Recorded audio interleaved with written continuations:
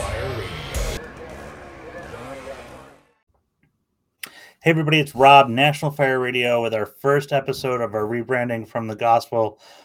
This is Frontline Mindset. I am very excited about this podcast tonight. I have Ernie Young with me. Ernie is a member of the Gunnison Volunteer Fire Department in Colorado and also the Western Regional Sales Rep for Rosenbauer, USA. So I think this is going to be a pretty good conversation because I know we've met in person before.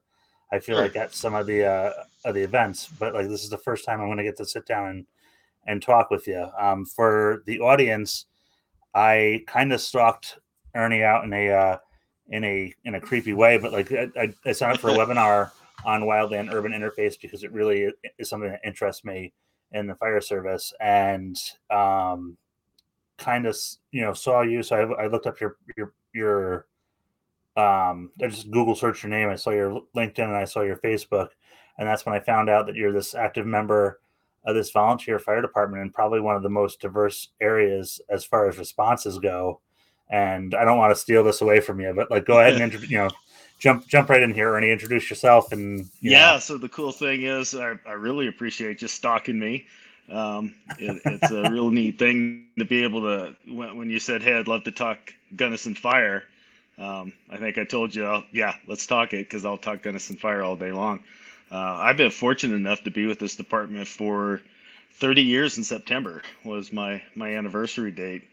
So I've been able to take this really neat aspect of being part of a fire department that has, of course, had its growing pains and has started to do some really neat stuff, and then get into sales of fire apparatus. So that's kind of where my heart's been. I've been on the apparatus purchasing committees, back in the day, and to be able to just keep doing that and interact with departments all over the country has helped me to bring a lot more back to my department today. So it's just been a really neat path, and to be able to share, that's awesome. I appreciate it. Ernie, when did you start? Like, how old were you when you started in Gunnison? So I had been 27. Okay. And it was just one of those things, when you're talking about the small town, how do you get into it? I worked with somebody who was on the department. He always had these really neat stories. Mm-hmm. And I worked with another gentleman who was on the department. Neat thing about this type of department is we've got a plethora of tradespeople that bring all kinds of different aspects into the department and make it work really well. But I was with one of our former firefighters who's now retired, Larry Martin, and we were on a job just outside of town, and his pager goes off, and he's called out for, it's just the beginning of winter, there's a slide off, somebody's ejected, and I just happened to be with him. And watching that whole scene unfold, and almost feeling a little helpless. I didn't have skills in that area or anything, so I'm watching this happen, and I had done first aid, and he sent me down real quick to check a pulse, all that kind of stuff, and it's like, man, how can I get better at this? And so, I started asking questions, and voila, here I am today. Hopefully I know a little more than I did back then. Yeah, and I mean, I think that's a pretty cool approach to it, because it hooked you instantly. Oh goodness, it was there, and it was just, I didn't realize that it was something I needed. But it certainly turned out to be an incredible part of my life. I joke around and say I probably spent more time at that house than I had in my house. Yeah. So talk to me a little bit about Gunnison Volunteer Fire Department, what the makeup is. So we are a 40-member volunteer department. From the top down. Our chief is a volunteer chief, so is our assistant chief. They both happen to work within our municipalities and or taxing entities. One of the interesting things about our department is we have 2 taxing entities in one station. So we have a city of Gunnison. They purchase apparatus to operate within the city limits. And then we have a fire protection district, which does the same for the other 20 27,000 square miles that we operate in. So it's a very large district, primarily single station. So all our apparatus from both the city and the district are in one house. And they get along really well. Wasn't always the case. It used to be city calls city trucks, district calls district trucks, and the two shouldn't be crossed. But now, we've come along. Everybody gets along. We help each other out. So we take the truck that we think is appropriate for the call, which is a really neat thing. It really, really helps us out a lot. So, all right, good. I was going to say I must have got long-winded there. I saw the hook come out. But no, it's been a really interesting thing. And, being that we're 40 personnel, it really allows us to keep the coverage that we've looked for. I think we've been really fortunate in the fact that we've kept a really strong group of volunteers. Over time. I noticed as I travel around, because the West region's pretty large area. Not all the volunteer departments are having that kind of success. Yeah. And I seem to think that that's a national thing. When I talk to a lot of people, they're either having to find a way to migrate towards some kind of a paid structure, or they're just running light. We've been really fortunate. I think one of the big driving factors here is we have a college, okay? And, that's one of those things back when I first came on. Well, the college was the place that you went at 2 o'clock in the morning for the smells and bells when everybody came home from the bar. Now it's actually a resource for us. So we go and recruit, and we'll get a person for 4 or 5, maybe 6 years who's working towards their college degree. They have an interest possibly in the industry for the future, be it EMS or fire, or maybe they're just looking for something to do and it seems really cool. And once they get engaged with our department and the type of trainings and the plethora of different calls that they get to see, we either get them for sure for at least that amount of time, maybe a little longer. But we also drive a lot of people, I think, to go out and seek a larger professional department. And by professional, I mean paid. If you look on the side of our trucks, they say that we are professionally staffed by volunteers. And that's kind of the mindset that we've always taken, is regardless whether you're in a Gunnison, Colorado, or a New York City, when somebody needs help, they need a professional level of help. So that's how we've kind of attacked our training and our growth, is to be able to do that. And so we've been delivering some really solid firefighters out into the industry. I kind of joke and say that I'm looking for our check to be the farm team for a lot of other departments, because we're able to put out some pretty good people, I think. I think it's a really, Jeremy talks about this a lot with his department in Franklin Lakes, and I know certainly some of the places that I've been involved with, we've turned out, even my home department in rural Sullivan County, there's a couple of us who have moved on to career positions, and there's a feather in the cap for the home department when that happens. And I'm not saying that that's the, end all be all, but like to know that you hook somebody into that profession and they sought it out professionally as their livelihood, and then like, I'm sure you have it in Gunnison, but the fact that, like I'll still go back and touch base with the people in Youngsville and be available for them if they need something. Because it's always like, you should always have a place to call home.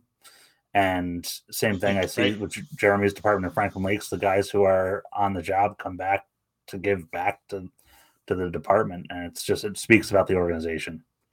It is. It's a really neat thing to get somebody to come back and jump in on training night, and kind of bring what they learned. The cool thing is, when I'm traveling, I always try and make it a point to stop in and visit with some of our firefighters who are out there. A lot of them have migrated to the Pacific Northwest for some reason. But it's kind of, you get to see, your resume, if you will, out there working that came from someplace, and you hope that somewhere along the lines you gave them that little fire to go out and grow. Yeah, well, and I think it's interesting because before looking at the website, 2,700 square miles. The Facebook page, there's an array of calls that you're doing, whether it's wildland interface, rescues, and I'm not talking just like stuff on the highway. Like you have some like wilderness of Colorado, and like I know that is not like, I mean, the satellite images had mountains that had snow tops on them. So, and I don't know if I'm looking at the wrong image or the wrong Gunnison here, but like there is a wider range, a wide array of call types, and you have to have a different. Oh, maybe not. You've got to get in that mindset that like, hey, when the pager goes off, like you really you've got to train yourself so you're ready for that. Yeah, it's a lot different. Like, when I travel around, I talk to somebody from Department X, and they have a 4 mile response radius. Okay, they're in and out, and they run a different set of calls. Okay, they probably do more intense structure fire runs than we do for sure.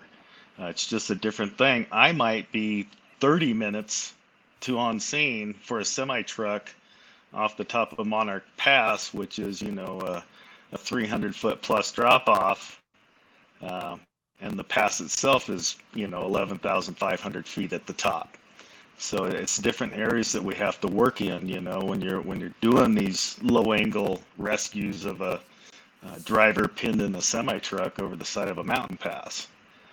And the start of that response, you can drive into a different weather system, and you can have a different Absolutely. weather system roll in on you too, which is another thing of like, I didn't realize how dangerous just going for a walk could be. Yeah. Well, our station's just a little below 8,000 feet, so we start off pretty high, and like I said, our mountain passes that have the main highway, which is also one of the primary hazardous materials routes through the state. You start throwing a big snow squall into there, and inevitably you have drivers that traveling through don't have chains on their trucks because they drove in from California, things like that. So, and we can go from that. It's 45 degrees and fairly nice, and by the time we get on scene, there's 4 inches of snow and it's a blizzard. So it's always being prepared, having your beanie stuck in your gear, and just having those things almost year round that we can run in the snow. We went out on a smoke report in the wildland just a few weeks ago, and heck, by the time we got probably an hour and a half drive time, just because of terrain and getting back there, it was cold. So it's trying to be prepared for all the different things that this county can throw at you. How is it that so this, I mean, I'm just thinking like the agencies that I've volunteered with, it's hard enough to get somebody to come in the door, and now like what's your approach to, because I mean like there's a part of me that's like this is really cool, but I'm already in, like I see this as the eyes of somebody who's been doing this for almost 25 years now, and I'm like, this is pretty neat. You have somebody who's like, hey, they walk in and they want to help the community out, and they're like, oh, become a firefighter. It sounds like a great idea. Like, do you slowly ease them into this? Like, how do you? Because that's that. Like I said, this isn't just like structural firefighting with maybe a pin job or two. You're talking a lot of disciplines that you have to come up to speed with. Yeah, and I think that's part of the excitement, though, is you're going to learn a ton of stuff from a lot of different viewpoints. Whether we got this guy who works in a body shop and really knows structure of cars training you in our extrication night. When we're doing our EMS trainings, we send a lot of guys, go off and get their first responder EMTs. We have a different level of EMS service. The golden hour here might be shot by the time you get on scene.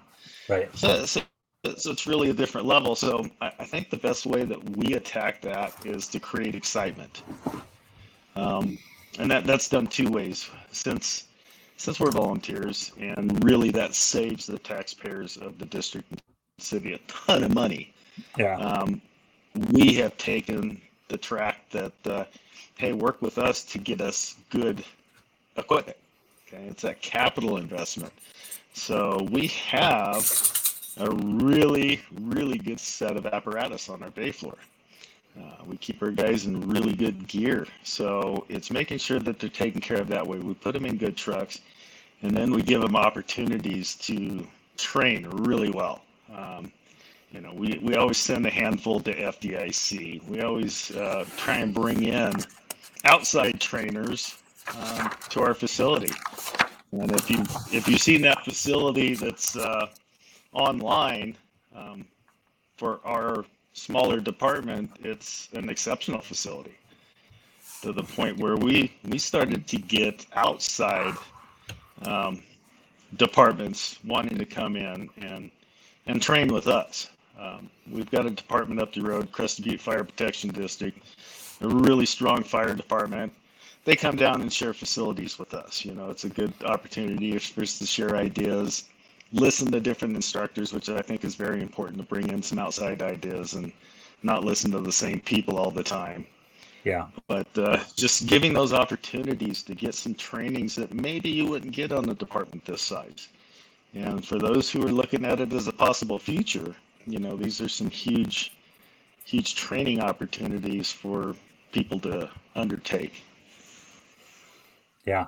It's, that you said something about like bringing people to FDIC, but then there's also this aspect of bringing outside trainers in. And, can you just kind of touch on that? Because or expand on it just a little bit more, because I think that's something where people will look at a price tag and, like, let's just say they want Robert Lee to come in and teach them how to do social media stuff for the fire service for $2,500 plus the expenses like the airfare and the lodging and all that stuff.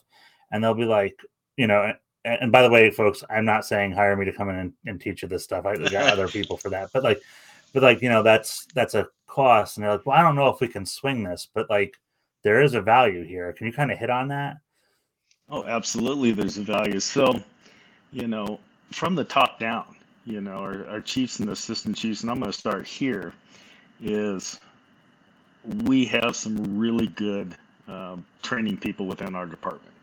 Our assistant chief, Tom McDonough, one of our captains, T. Brown, our chief Hugo for show. These are people who truly understand the value of that training.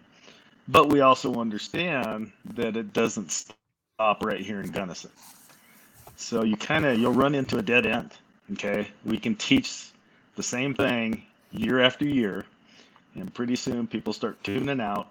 Okay, I've heard this before. So, I've been guilty of it. I'm sitting in the back of the class. It's like, my God, this is the 10th time I've heard this exact same class. So when you can bring somebody in from the outside, just the engagement and the new thoughts, ideas, and processes that we can work off of, by far exceed the cost. Okay, and we have to, there's certain people, no, we can't bring into Gunnison.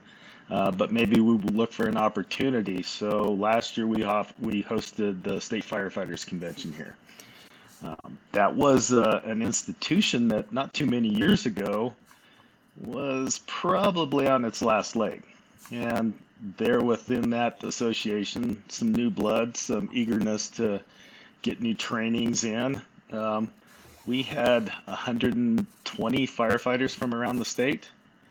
We were able to bring in a number of outside firefighters to come in and put on classes, some RIT classes, some nozzle forward type stuff, just being able to enhance that.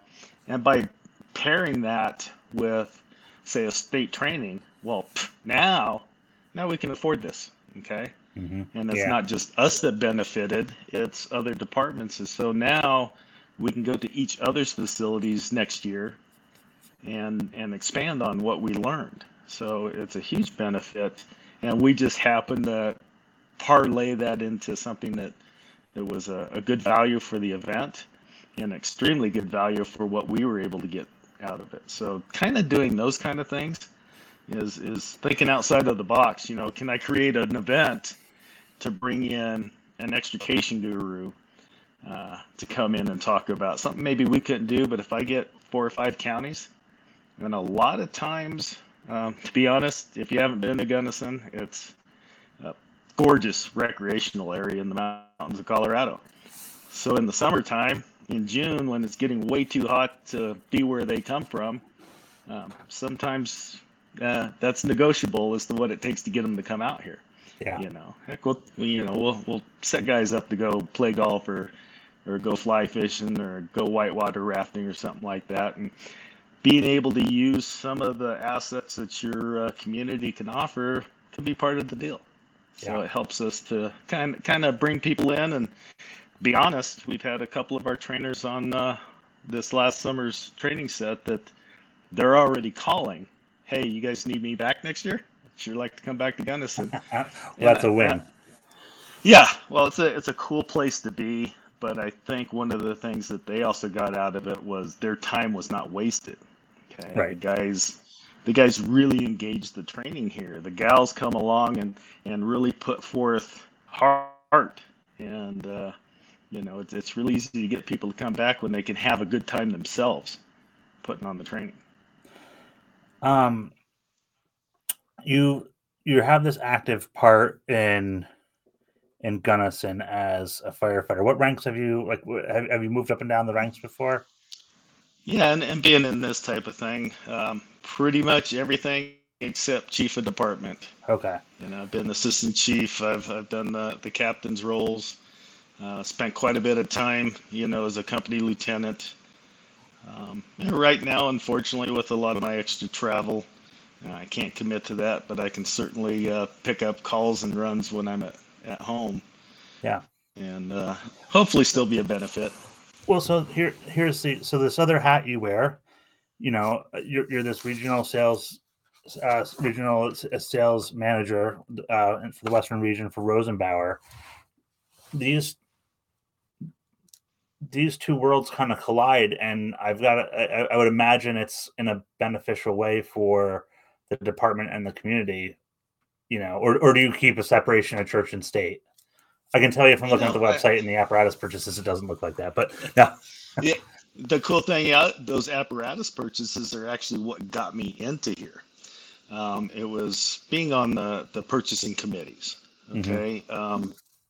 So being on the purchasing committees, looking at the different manufacturers, trying to figure out what suited us, just as everybody else does. And it happened to be that line worked really well for us. Being able to do our Type 1 rear mount 4-wheel drive engine made sense for an area with an urban interface. Sometimes you need to set that portable at the back of the truck because you're on the 2-track. You don't have room for that portable tank. Our Timberwolf, of course, that urban interface, Type 1, Type 3 rig.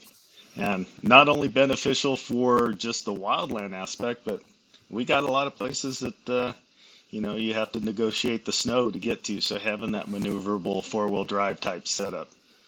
And then our T-Rex, our aerial, that got me to the point where I was able to meet and get to know the guys in the aerial group with Rosenbauer. And just through conversation and maybe me pestering them, hey, you need a guy. I was offered a position as the aerial specialist for a few years. So I traveled the country, showing off our aerial wares. And the cool thing about that was I was able to have a lot of conversations with truck companies. Yeah. And I brought a lot of that home. It was a really neat way to bring information back to my department that would benefit us just from what I learned. I wish I could have done that 30 years ago. Yeah, I can imagine. Ernie, and over the years, I've gotten to meet a couple different aerial specialists and kind of just put together what that position is, because I think it's sometimes, in my opinion, I think it gets lost because sometimes maybe if I'm getting an apparatus committee, I'm going to spec some kind of aerial, and I call a manufacturer, the salespeople show up from the local dealership, and then there's this guy who's an aerial specialist, and I'm just like, oh great, they bought another salesman with me, or for this to add another talking head. But there's there is huge value in that. And I never really fully understood the value of the aerial specialist until National Fire Radio. So kind of, if you don't mind diving into that, because I feel like Oh, it's missed sometimes. no, I'd love to dive into that. That's kind of one of the things that you know, coming from purchasing that aerial and trying to figure out what were we really looking for. You know, it's Mm-hmm. pretty easy to just go, let's get one of the last ones. But what's changed in the industry, and I think what we became was, you know, sales is part of it for sure, but we were more of the dealer support. So we are the ones that, I mean, know the nuts and the bolts, being able to understand it operationally. And I think that's one of the things that I would work to pride myself on within that position was going in, looking at the district with that department who's looking for their next apparatus, sometimes their first, and truly helping them to understand, you know, how this is going to work in the department and try and fit that right apparatus in there. Because I can stick whatever, you know, sticking on the stock list into a department pretty easy. But it's being able to walk away from, you know, that demonstration and having them truly understand the operational capacity, the effectiveness, how it's going to work in their district. Mm-hmm. Um, was the truck that I brought to their town the right truck? Yeah. You know, but I could at least show them that the primary functions and features and operations were going to be the same across our, believe it or not, 32 aerial apparatus line, and just trying to make that fit and working with the sales guy to make sure that that's the one. You know, we go into a department and, you know, they're doing their due diligence as they Yeah. should. And so they're talking with different manufacturers, and it's up to me just to make sure that they understand our product. What Well, value does it bring to the table? do you think there's let's maybe we'll use the term pitfall because I don't know what else other vocabulary word to throw in there, but like where what are some of the pitfalls that were like like I said I do this apparatus committee and you and my local dealer show up. What are the things that I should be focusing the conversation with the aerial specialist? Like what, because I feel like that's like I said, that part maybe, and unless you think that this isn't, you know, No, no, I think, you know, that's my job. I appreciate you asking, and it's something that a department, and I'm going to come at this kind of at a neutral angle, yeah, a department should look at. They should look at, you know, it's the bare minimums that we need to start with, and it's amazing how sometimes these get missed. How long is your bay that you're going to put it in? Will it fit? Understanding things like turn radius. How can you get this around your town? You know, if you are in your first apparatus purchase, or maybe you're moving from a 78 to a platform, so you're going from a short stick to a bigger platform, understanding the maneuverability. And I think one of the big things that gets missed is understanding, you know, turn radius of single axles versus tandems. And you'd be surprised if you really look at it. A lot of times, single axles will have a bigger turn radius just because they're a longer wheelbase than your tandems.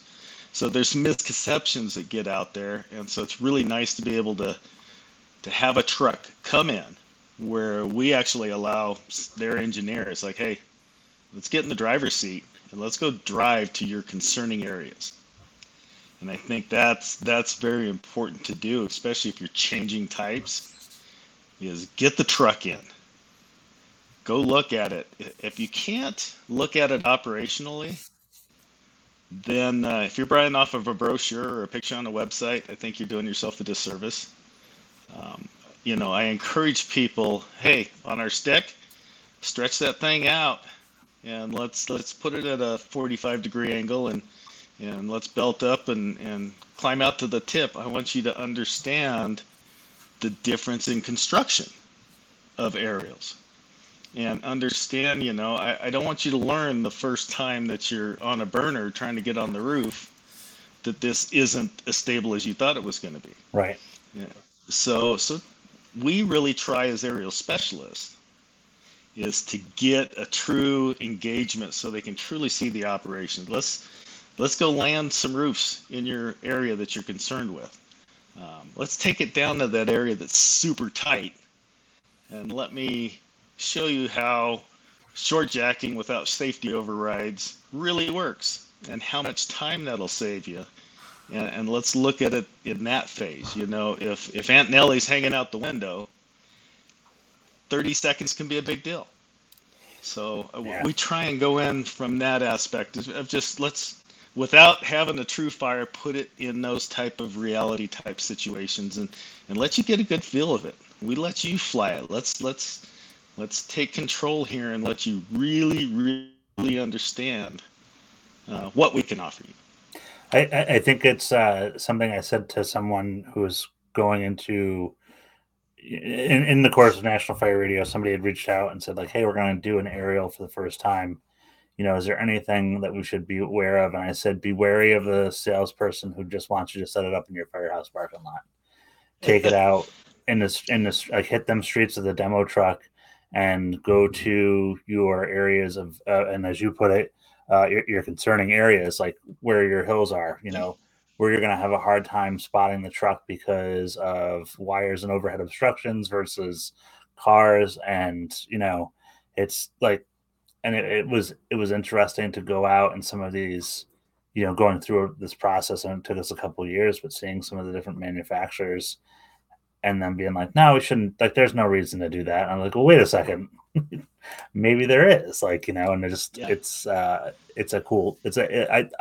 love talking to you guys because, I've gotten to know Greg really well. I've gotten to know when he used to work for KME, Mike Caesar. And then, his name's on the tip of my tongue, from Pierce. And he's in our Northeast region here. It's going to drive me nuts.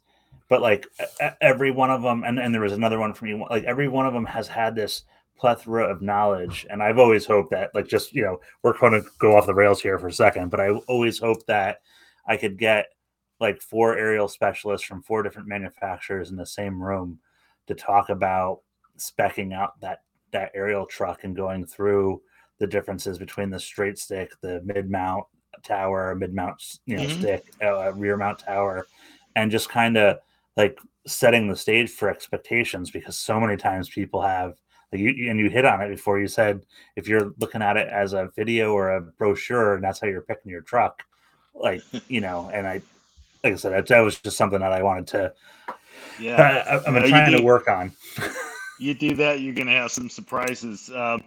And I think if you got different aerial specialists from different manufacturers in one room, you're probably going to get one thing. Yeah, we're all going to kind of highlight what we do a little bit better than the other one, and everybody has their specialties. I think, end of the day, these guys just want a department to have something that's going to do the job, do it as safe as possible, and at heart, that's what we do. Yes. It's really cool when I can impress upon you what my truck can do, but at the end of the day, I spent the last couple of years carrying honor flags for fallen firefighters as I've been traveling around and getting them signed and taking them to families. So that whole everybody goes home is extremely important to me. So I think that's the big thing, and that's one of the neatest things and the most satisfying things about doing this, is just making sure that we give people great tools for that moment. Like you said, well, maybe we don't need this, but did we think of that once in a career call? Are we set up to be successful for that? Because if we are, everything behind it falls into place. Yeah. What's you said, you carry these honor flags. Kind of go into that a little bit, because I've never heard of this before. I was involved with a group that I've since parted with, but we did some really good things where we would set up for Ben Lauren was one of the first firefighters who was killed in the line of duty in the Upper Peninsula of Michigan. And I happened to was looking for something that I could do as I was traveling around. And there was a group putting out flags to honor fallen heroes. Not necessarily was law enforcement, military. Of course, I'm on the fire side, so I started taking a red line flag around with me. So as I'd get done with the demo, we'd go into the station around the kitchen table to chat for a few minutes, and firefighters, I'd tell them the story of the fallen firefighter, and the on-duty group would sign the flag, and eventually I would have a full flag full of signatures with a lot of brotherly love, and we'd How he's flipped. yeah. So at the end, take that to the family. All the firefighters that I did were actually younger firefighters, single gentlemen who, so it would be the actual moms and dads. So we'd take those home, and along the way they would follow the flag as it was traveling the country, and they got to see, a little love from every department, and I think it kind of, I saw it in firefighters as we were talking about the story, that maybe we gave them a moment just to realize that it's a dangerous thing we do. Maybe we can do something a little safer next go and make sure that we come home. So I think it had a twofold purpose for them. I'm getting ready to restart this group. Rosenbauer's gonna. They both feet jumped in, says yes, we'll do this with you. I've got a number of salesmen with the different dealerships that want to jump on board as well. So hopefully here in the near future, you'll get to see that, I thought I knew the brotherhood and what it was all about when I carried these flags around. It really hit home as to what we are as just this big family that bickers quite a bit. But at the end of the day, man, we will stand up for each other and families. And it was probably one of the neatest things I've done in my 30 years. Yeah, and I think it's, and I just know from various, like doing fire instructor too, recently, one of the things that the New York State does is they make you do a final presentation on a NIOSH report. And so I'm like, all right, cool. And I got this NIOSH report that actually worked out with my side business. But it, like, you really, like, just by doing that report, you get vested into who this person was, because ultimately you're reading the obituary, you're reading who they are, you're watching videos, and you're putting together a PowerPoint. And that was only for like a 24, 48-hour period that I had to do that. But I still, it's still there. So like, you're carrying a flag around the country, like, that's like, you're really like, you, every time somebody signs, every time somebody interacts with you, and that it's adding on to that sacrifice, like, or I would imagine. It's, like I said, it was powerful. Yeah. It was, I'm hoping, therapeutic for the families when they saw the picture of whatever department. And some of these went from, I not only did the West region when I was doing this thing, I'd had flags signed in Alaska, Hawaii, and New York City, Jacksonville, Florida. They went everywhere. And, I think sometimes the families probably get those flags out and go through them, because they were always signed with, name and usually station. Yeah. And they just got to see that, there was a lot of love, and hopefully there was a lot of education that comes out of it. Well, we'd say, like, never forget, but the reality is time passes and we don't forget. But it's just, it's good to know that, because, like, even with, I wrote down Benjamin Lauren here, and I'm gonna be reading his NIOSH report when we're done with this. Like, I won't go to bed until I read it. So, like, just in that act alone. Like we've gotten one more person, and then I know who I am, so it's going to come back to work with me, and we're going to talk about it at work. So it's like, Yeah. that's Ernie. That's I didn't, you got me on that one. I didn't think that was coming. So thank you for sharing that, and thank you for Yes. getting this. When this program starts up with, once you get it launched off with Rosenbauer, let me know, because we'll do what we Yeah. can to help out. So I would love to. I think it was just a really neat program. We'll give it some gusto because yeah, I get a lot of questions around the sales group. Hey, are you still doing that? I've got somebody in mind, and I think that's just a beautiful thing, just to keep that thing going, and that's a big part of I think this whole conversation we're having today is just remembering um, that we stand on the shoulders of some pretty great people, and being able to remember, honor, respect that, um, and I think the best thing that we can do is just be great firefighters moving forward, to keep those memories alive. And we started out when I started out as a young kid. I had some really awesome mentors. Uh, some have passed, and others I still get to see, and it's just always trying to do that right, by passing things along. By if I'm down at the station, I can't forget that I still need to roll hose at the end of the call. And it's just making sure that we invest heavily into people who are coming up now, because to be honest, we're developing a different firefighter than we were a few years ago. And I think it behooves us to really invest a lot of that experience and time. And this job that I have now, extremely blessed to be able to do it and to be able to bring things home to my department. Before I was, my early 20s, I don't know if I did much more than look at the neat red truck going down the street making all the noise. But once I got involved, it's so much a part of my bloodstream. It's pretty insane. When I'm out on the road, I'll probably joke that I spend more time in a Rosenbauer seat uh, than anything else. I got after the aerial thing.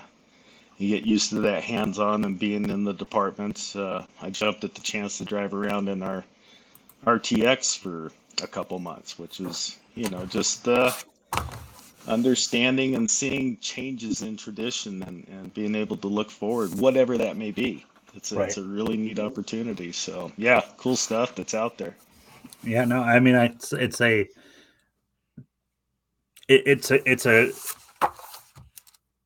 incredible what this fire service has done for me personally, and for everybody that kind of interacts with it.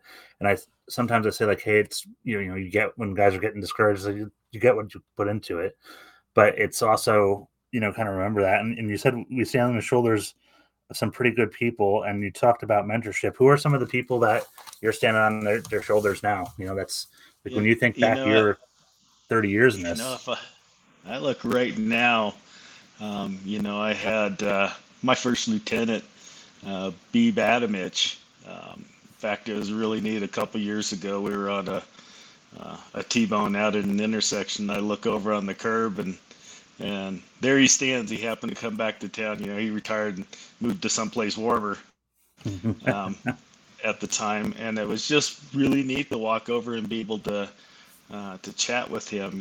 Jim Miles, who was our chief here for a number of years, and I'd known him since before my fire service days. Just a lot of time with these people that, like you talk about, you're sitting down at the firehouse after a call for 2 hours, just kind of, and it's not just fire stuff. You have an Right. opportunity to just grow as a person. Yeah. There's a lot of experience just in life, and I think that was a huge part that the firehouse brought to my world, was just, you know, maybe you got to learn through other people's mistakes, Mm-hmm. and just general general life, and it helps you to be a better firefighter. I think it helps you to be more compassionate as a person. So just having those relationships with those type of people that brought you in. Bud Harris was a big one. He was one of the first ones that I started hearing the Gunnison fire stories from. Actually worked in an underground coal mine, so he kind of had me as a captive audience during lunchtime. You can't go too far, but he would tell the Right. stories of the calls that they did that weekend or the night before, and when I got that first chance to kind of be on scene of that real call, it was like, wow, this is actually really neat. And then you progress to going down and getting to hang out during trainings and I think I deviated earlier when you talked about kind of how we do it. It's we do our interview process, and we go down and we get to hang out and kind of get to know the people. We do our company dinners once a month, and just it's a good chance to sit around the table, get to know people, and then we do an academy. I don't know if you've seen the pictures of our training facility, but it's actually a pretty significant training facilities. I think one of the larger ones in the state. Yeah. So we go through a pretty serious training program, and then we pull in, getting our certs out of the way. When I first came on, certification books weren't going to help you, but it gave us a standard to work with instead of everybody doing their own thing. So just that growth and being able to people will leave here with a college education, probably fire to their hazmat ops and an EMT basic, and that's going to get them a long ways down the road. And I think that's kind of one of the things that if you have the opportunity to develop a program, we don't get the when I first came on, I think we probably had almost everybody went to 20, 25 years. It's just no longer the case. So you get that handful of people, and they're the ones that develop that training program. They're the mentors. They know how to get that long-term benefit out of maybe shorter-term personnel these days. And it's just something we had to do to adapt. Yeah, I think the idea of a transient fire service needs to be embraced. And I certainly didn't understand it until I started volunteering in Prince George's County and realized that, this live-in program that was in these firehouses was very much, taking somebody and they were only going to have them for 2 to 4 years and turning them into something, getting them that value. And like all along the way, there's mentorship with like some of the people in the bunk room who are, the sergeants and stuff like that. And like, it's, and then I come back home and I see volunteer departments struggling and they're still trying to do it like it's the 1970s when we had like people beating the door down to come in, and like Right. you hear these like old timers like, well, we had the black ball and everybody got a black marble, and if somebody put the marble down, that person didn't get voted in. And it's like, now like it's just like, and that might have been it was a different time, obviously, but like now we're missing. We've got to do something differently. And it's not just the volunteer fire service, because I think that it's trickling down to the career service as well. Like the people signing up to take the civil service test, we don't have the numbers that we used to have. So No. it's all of us. We like, and that's what I said to somebody one day. I was like, we're in this together, whether you realize it or not. Career and volunteer. Yeah. And this career guy was like, no. And I'm like, no. Like, look at your numbers. Look at look at what's happening to the police departments and what they're hiring. Like, do you want to be them? Exactly. It's learning to, we've got to adapt. We've always have, be it apparatus, be it tactics. My department, we've learned to adapt and actually embrace. When I came on, we'd have never looked at that 4-year person. It's not worth the investment. Yeah. But I think now, the way we've structured our training around that, we're actually getting incredible firefighters in short periods of time that are excited to do the work. And so we rotate through a few more people than we used to. We've set up our training academies to accommodate that. We've just made that a part of of how we bring our firefighters up. And every once in a while, like I said, Gunnison's a beautiful place. I'm not encouraging a ton of people to move here. I like a small town. But a lot of these firefighters after college, they're like, dude, I'm staying. And so Yeah. you grab a couple longer term firefighters out of it that already have an incredible training base to it. So it's just kind of that punch and roll with it. And I think that investment for us is just really, really good training, exciting, bringing in new voices here and there, giving them outside opportunities to go to AutoX, over in the Denver area, go interact with other people. And, we always bring back great ideas.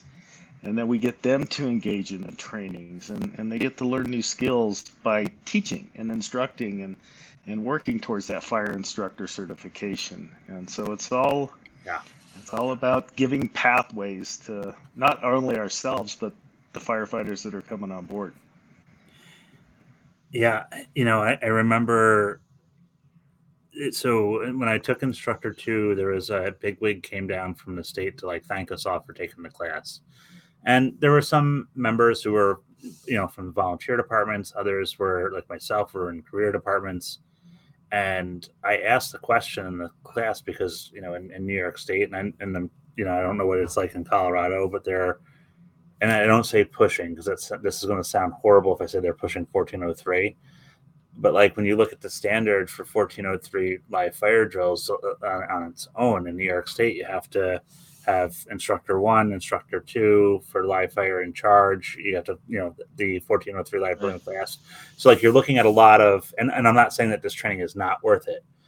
It's a lot to ask for our departments that are struggling. So I said, it's like, with all this happening, why isn't the state providing instructors like to go around and say like, all right, Hooterville Fire Department, we have 2 weeks in March of the springtime where we're going to provide you fire service instructors so you can conduct live burns and do training, and they were just like, well, no, that wouldn't be worth it. And I'm like, well, wait a second, hold on. if you don't invest in this, what do you think will happen when the people can't do the training because you've put a standard out there and we're struggling to maintain it? Sure. Especially in the smaller areas where it's more rural, like people could make arguments about this and that, but depending on population and everything else. But like the reality is when I'm driving across the country, I know I'm driving through areas where I'm depending on, volunteer members of the community. And I want them to have every resource available to them to be as efficient at their job because they're my only hope. They're my family's only hope. They're whoever's out there. And I said, sorry, I'm on this rant there. I'll pull myself back in, but it's just, I think it's something like it's cool that you guys are doing this with this academy and taking an outside the box approach to getting the training done and investing in these 4-year members, and you're gaining something out of it. And it's worth all the effort. It's worth the juice, is worth the squeeze. Yeah, it's absolutely incredible. And we've just had some really engaged individuals on our department, and it started slowly. It started us moving to actually bringing an IFSTA manual into the firehouse, and understanding that, hey, we didn't know everything, although some would have told you they did.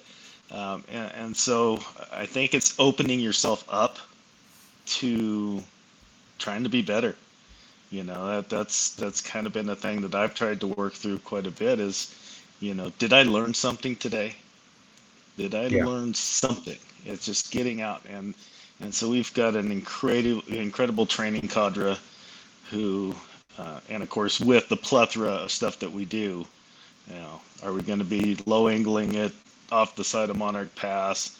Are we going to haul somebody out from a plane crash in the middle of the woods? Are we doing wildland fires? We deploy. We've got groups now, so some of our college guys can pick up some good summer work deploying on one of our rigs. So it benefits us. They get some skills while they're out there doing it. The district gets to recoup some costs on some apparatus, and So we're learning that. We're doing structure fires. We're doing, chimney fires. So it's a cool place. We're all over with, don't know what I'm going to do tonight when the tones go off. Is it going to be a smells and bells, or are we going to go out for, a structure fire that has trees all around? What's my interface? So it's kind of a neat thing, but it gives us a lot of cool training opportunities as well. Yeah. And also I noticed on the map you have the airport in Gunnison as Yes. well. And I Yeah, and assume there's some FAA people out there, like they're either the so staff or whatever, but you're still, if something happens, you're going. yeah. So we've got, our ARF crews that are out there. We actually fly some significant flights, especially during ski season. On a Saturday, we may roll 6 or 7 737s, from all over the country to come in for skiing up in Crested Butte. So, it's those interactions with them, but knowing that we are full on going at the same time that they're going. They don't have a huge airport staff, so they're going to roll out in their ARF truck, and we're going to come in and lay in for supply and do all that kind of stuff that it takes. So, Yeah. When I shouldn't say this, when somebody asks you about Gunnison, what is it that comes to mind as far as like the pride and everything? Like how would you describe? I think it's the sheer fact that we click. I don't know how to make that make sense, but when I jump on a rig and, you know, here if I haven't been a line officer, I've been a truck engineer. So when you jump on board, because of the training, because of the repetition, we click, we mesh. Okay. And it's not like I work with the same crew every time. Every call, depending on people's work schedules and how things are going that day and being off for Christmas or whatever, um, I may have 3 calls that day and I have a different crew every time. But we click. And Yeah. that only comes from spending time at the training ground, spending time reefing hose on the trucks. Um, it's amazing as much time as we train, we hang out at the firehouse quite a bit Yeah. together as well. And I think that's just having that family and brotherhood and probably spending more time than we should together and just you got to enjoy the people. You got to know that they've had the training so that you're comfortable going in any situation with them. And I think that's the key, and that comes from training. That spend a lot of time together at the training ground. Yeah. Yeah.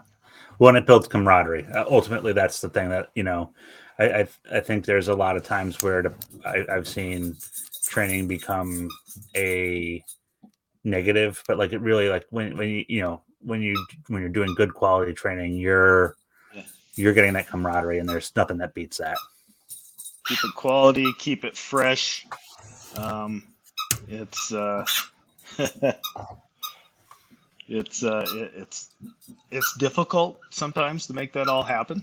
You got to work at it for sure, but having a plan, and getting that input from everybody and get everybody involved. We've had firefighters that may for work and whatever reasons just happen to miss Mm-hmm. all the calls. But doggone it, they're down there working their asses off during training and making sure that their skill sets are sharp so that when they are on the truck, they fall into place. Yeah.